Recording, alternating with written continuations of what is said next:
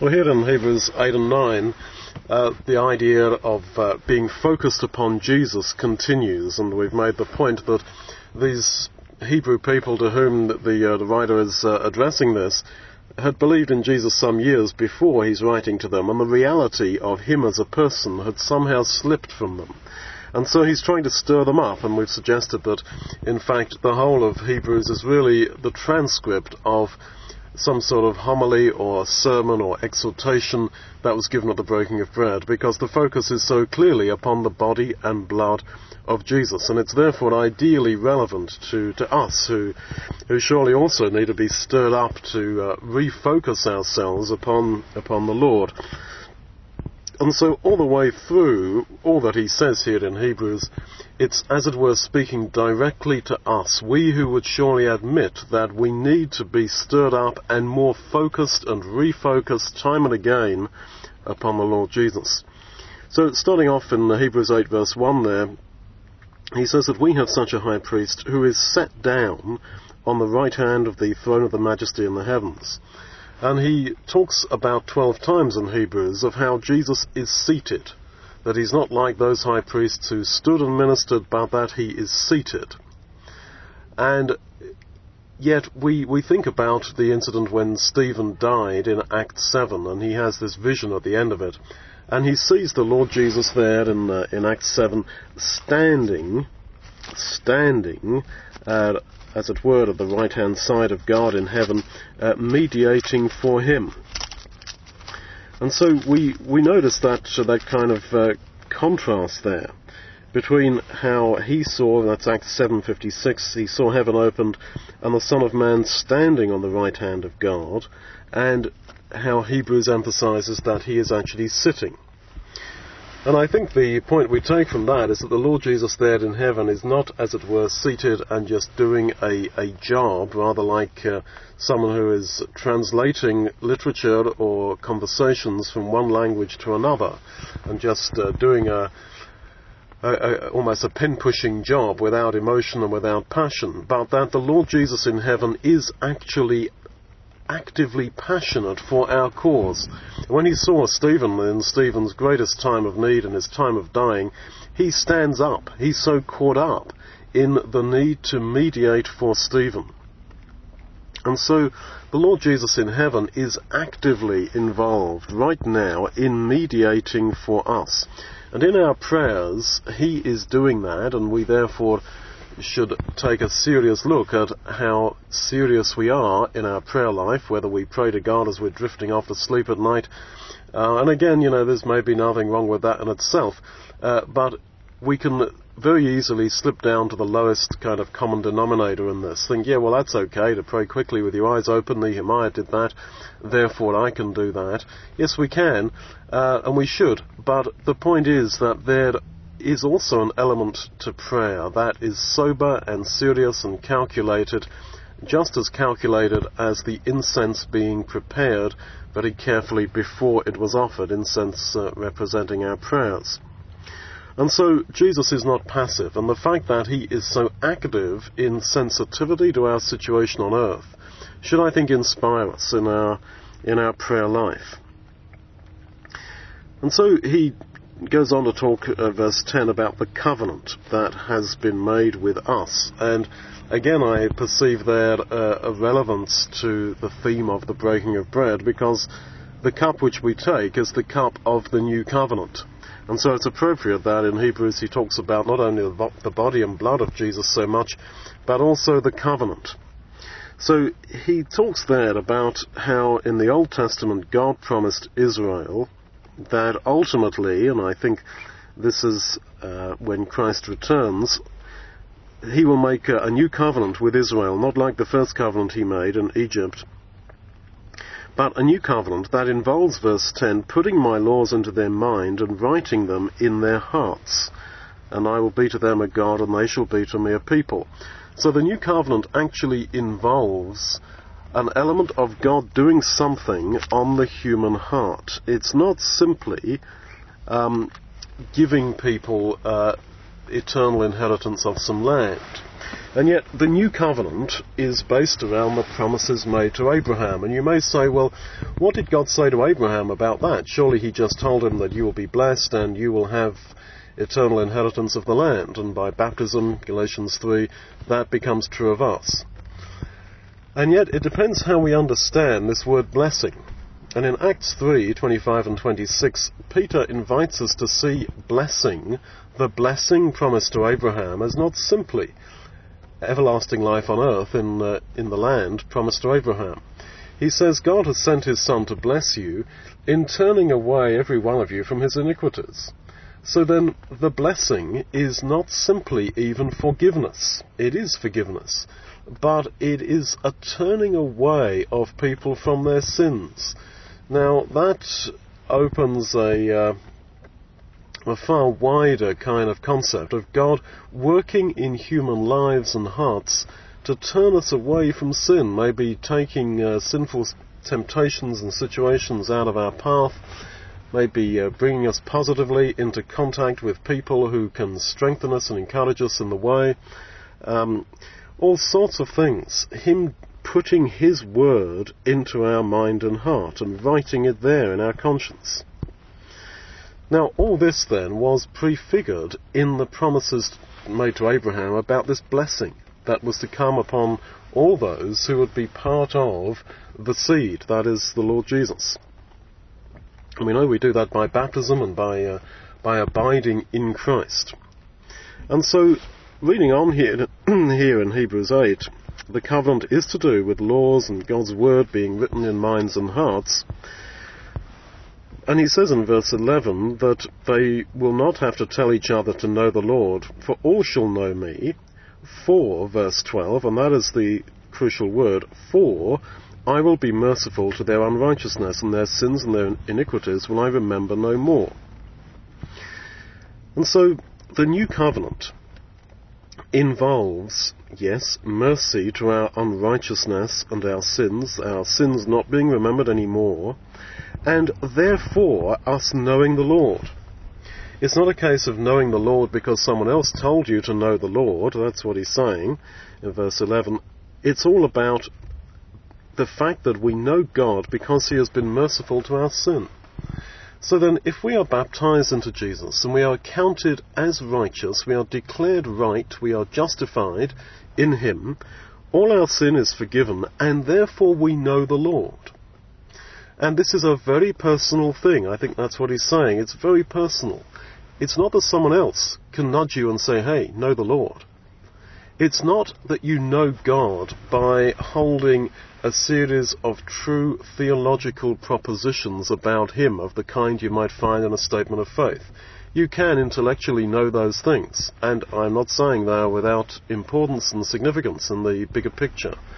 But here he's defining knowing the Lord as being a relationship, that we know him insofar as we know that our sin is forgiven, we know that it is not remembered anymore, verse 12, and therefore we have this freedom before him, this cleansed conscience, which he's going to talk about in chapter 9, and that is to know the Lord. And all this was then part of that new covenant.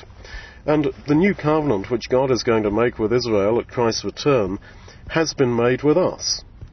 And the cup of the covenant which we take is the cup which celebrates that covenant. It's not as if you sip that wine, you drink of that cup, and therefore kind of something magical happens. It is a cup of celebration. Just as in a worldly way, people may raise a cup in memory of something, in celebration of a birthday or something or other. And so what we are doing as we raise that cup and drink from it is to celebrate that covenant that has already been made. That covenant was made with us right back when God made those promises about eternal blessing to Abraham. And yet the death of Jesus, we know, confirmed that covenant. That doesn't mean that it suddenly sprung into operation when he died.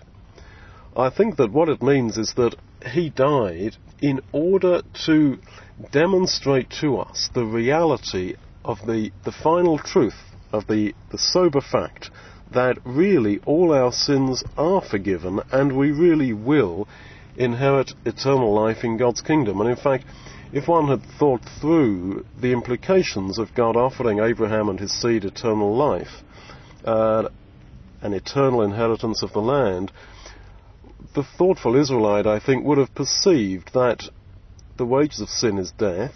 I have sinned, so therefore that promise of eternal inheritance of the land must therefore involve forgiveness of sin, and therefore the promised blessing must therefore be the forgiveness of sin. Now, when we looked at Hebrews chapter 6, I spoke about how God, as it were, went out of his way to try to persuade us that this is all for real, and he did that through the cross. And in Romans, Paul puts it another way. He says that God commends his love to us in that Christ died for our sins. It's not, if you see what I mean, that without that red blood, that red liquid poured out on the cross, God could not have forgiven, because we know that's not the case, because God forgave people in Old Testament times.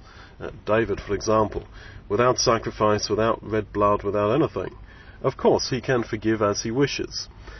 But he has chosen to arrange it in the way that he did, so that the very public death of his Son would persuade and convince us that really that simple promise that he made to Abraham of eternal life on earth and the blessing associated with it of forgiveness of sin and reconciliation with him, that is for real.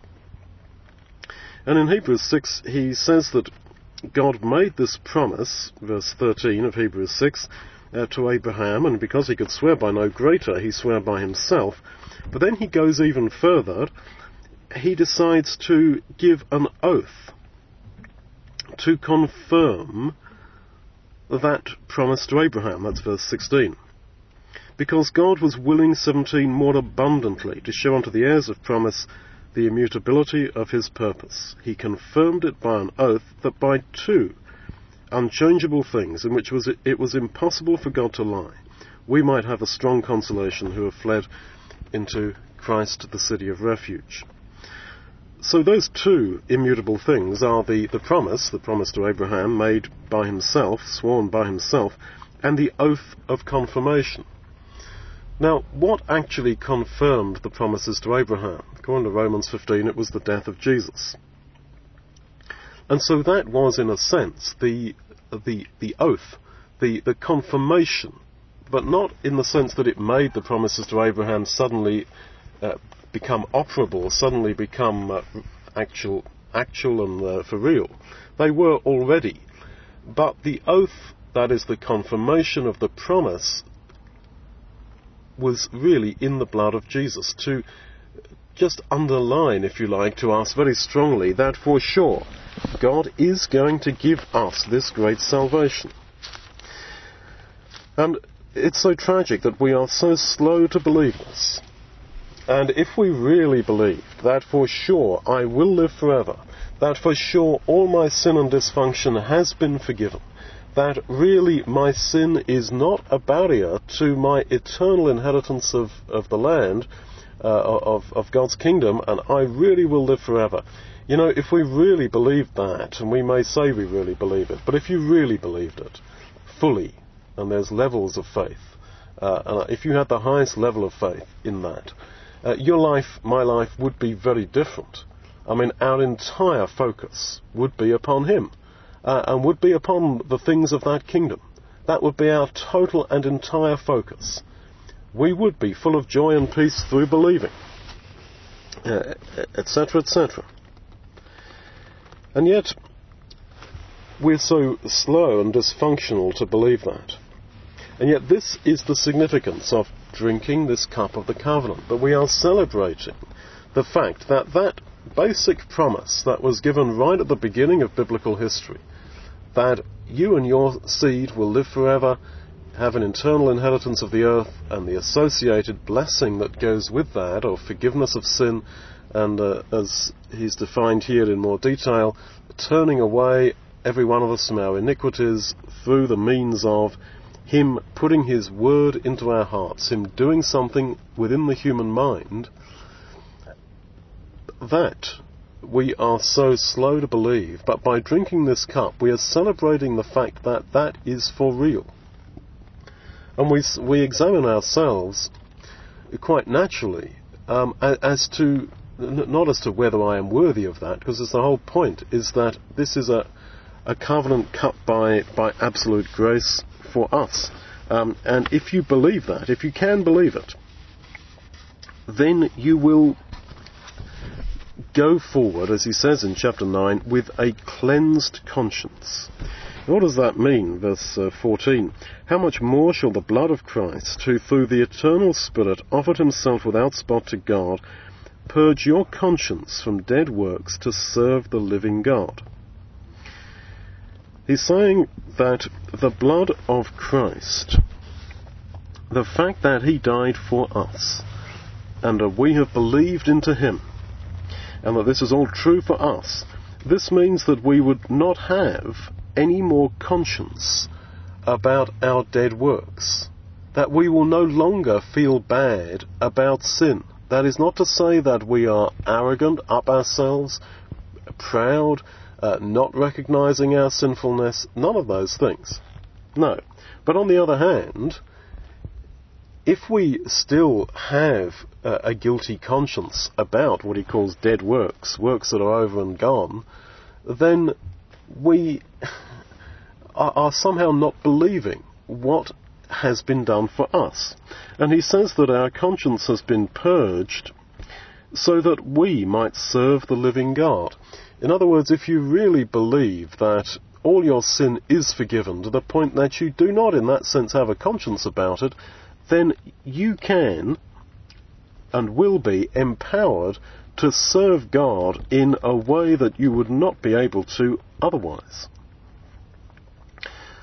Now, this idea of the conscience being purged to the point that past sins don't, as it were, weigh in on our conscience, I bring before you two examples of people who I think really did get the message.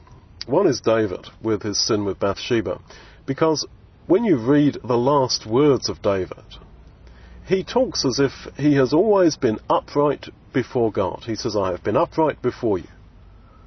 This is in 2 Samuel 23.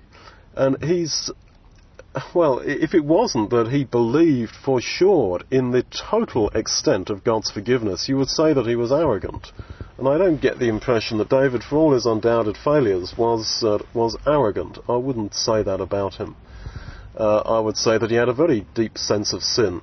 And it was, in fact, because of that deep sense of personal sin and that deep sense of God's forgiveness that therefore he can say with absolute meaning, I am upright before him. And he talks there as if he's had a sort of a wonderful spiritual life in his last words. And yet, well, clearly David hadn't had such a wonderful spiritual life. There's all sorts of failures in his life. And yet he really believed that they were forgiven, to the point that he did not have a conscience in that sense about them. His conscience was purged from dead works. The other person is Paul. Now, time and again he says, when he's on trial, that he has lived with a pure conscience before God. Right up to this day, he says. And he sets himself up quite shamelessly as an example to Timothy and to a number of the churches that he writes to, as if he's saying that, yeah, I am your pattern. And you think, wait a minute, Paul, you had your demons, you had your weaknesses, you had your sins, you're only human, you must have had sins even though we don't read about them, plus you murdered and tortured and all the rest of it, all those Christians. And the only way that he could write in the way that he does about his good conscience before God is if he understood the truth of what is written here. That the blood of Christ purges our conscience from dead works, and therefore this empowers us to serve the living God. So then, every time we break bread, we are, as it were, reminding ourselves of this covenant that's been made. Look at Hebrews 9 verse 20, and he says that when the old covenant was inaugurated, he took the blood, verse 19, of calves and of goats, and sprinkled both the book and all the people, saying, "This is the blood of the covenant which God has enjoined unto you." And he's actually quoting there, and you can scribble down, or is alluding to, Matthew 26:28, about the breaking of bread, where Jesus says, "This is the blood of the covenant." So then, that's another indicator that what we're reading here is in fact very relevant to the breaking of bread, and one could possibly imagine at that point, at the point of Hebrews 9:20, the speaker of these words taking the cup and saying, "This is the blood of the covenant," quoting Matthew 26:28, the very words of Jesus. So then, we are not, as it were, entering that covenant when we break bread, but we are celebrating the fact that really this covenant has been what he calls enjoined unto you. That we are covered within that covenant, that it applies to us, and that really all this is also wonderfully true for us. And so he goes on there in Hebrews 9 to say, verse 28, that Christ was once offered to bear the sins of many, and unto them that look for him shall he appear the second time without sin unto salvation. Now this is an allusion to the Day of Atonement, where the people stood outside praying and confessing their sin, and then the high priest appeared to that humbled and repentant Israel on the Day of Atonement and pronounced them forgiven, having the high priest having offered the sacrifices for their atonement. And so he says, 28, that Christ was once offered. Not every year, as they did at the Day of Atonement, but once and for all, he was offered for our sins, to bear our sins. This again is the language of the goats on the Day of Atonement. And unto them that look for him he will appear the second time without sin unto salvation. So there is a connection between the fact that Christ died for us to take away our sins and our looking expectantly for his appearing, because he will appear with the final declaration of our forgiveness. So then he's suggesting here, I think, a very positive view that we should have towards the second coming of Jesus. That we are positive for his coming and for that Day of Judgment, because in fact in Jewish thinking the Day of Atonement was called the Day of Judgment. But they were looking positively forward to the appearing of the high priest. Why? Because it was the final declaration of their forgiveness. So then, insofar as we believe clearly and strongly that Jesus died for me, we can therefore look forward so positively to his return. And I think that it can be, from conversations with believers, it seems to me it often is, that people are maybe a little bit enthusiastic about what they would call signs of the times, Bible prophecy fulfilling, but there is a sort of the brake light that goes on, the brakes go on. Wow, I'm going to meet Jesus. And there is, for many, I fear, that sense that there is a question mark over their eternal destiny, and that the Day of Judgment is therefore an enigma. We don't know what's going to happen. Will I be saved? Will I not? How is it all going to work out? Is Jesus going to be as soft and cuddly and gentle as he seems to be sometimes, or is he going to be as hard and harsh and judgmental as he seems to be sometimes, as God seems to be sometimes? What is going to happen? And yet that should not be the case with us. That insofar as we really believe that he died for us and that I have identified myself with him, I have said yes to him, with both hands, and I have been baptized into him, and I have staked my life on him, then we should look forward enthusiastically to his return, just as in many of the Psalms, David can't wait for the day of judgment.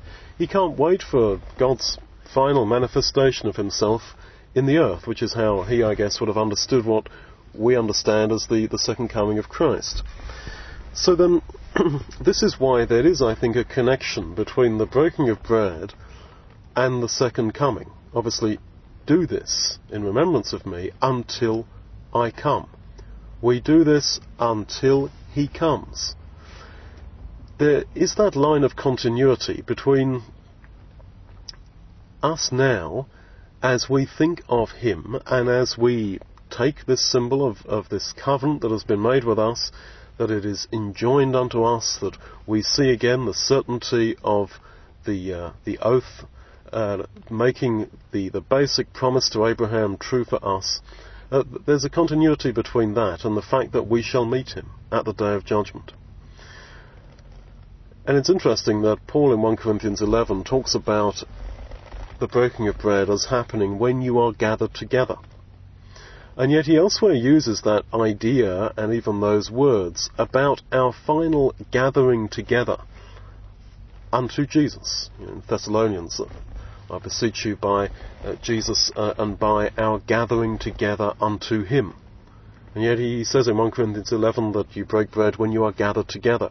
So our gathering together, whether it's virtual, whether it's online, whether it's in our own minds, whether it's in physical attendance at the ecclesia, at the gathering of the believers, we are gathered together now, and that is, in essence, what's going to happen when Jesus comes back, and we are all, in a more literal sense, gathered together. And we are declared now saved. And we therefore are waiting with impatience, with enthusiasm, for his return to, as it were, physically declare and manifest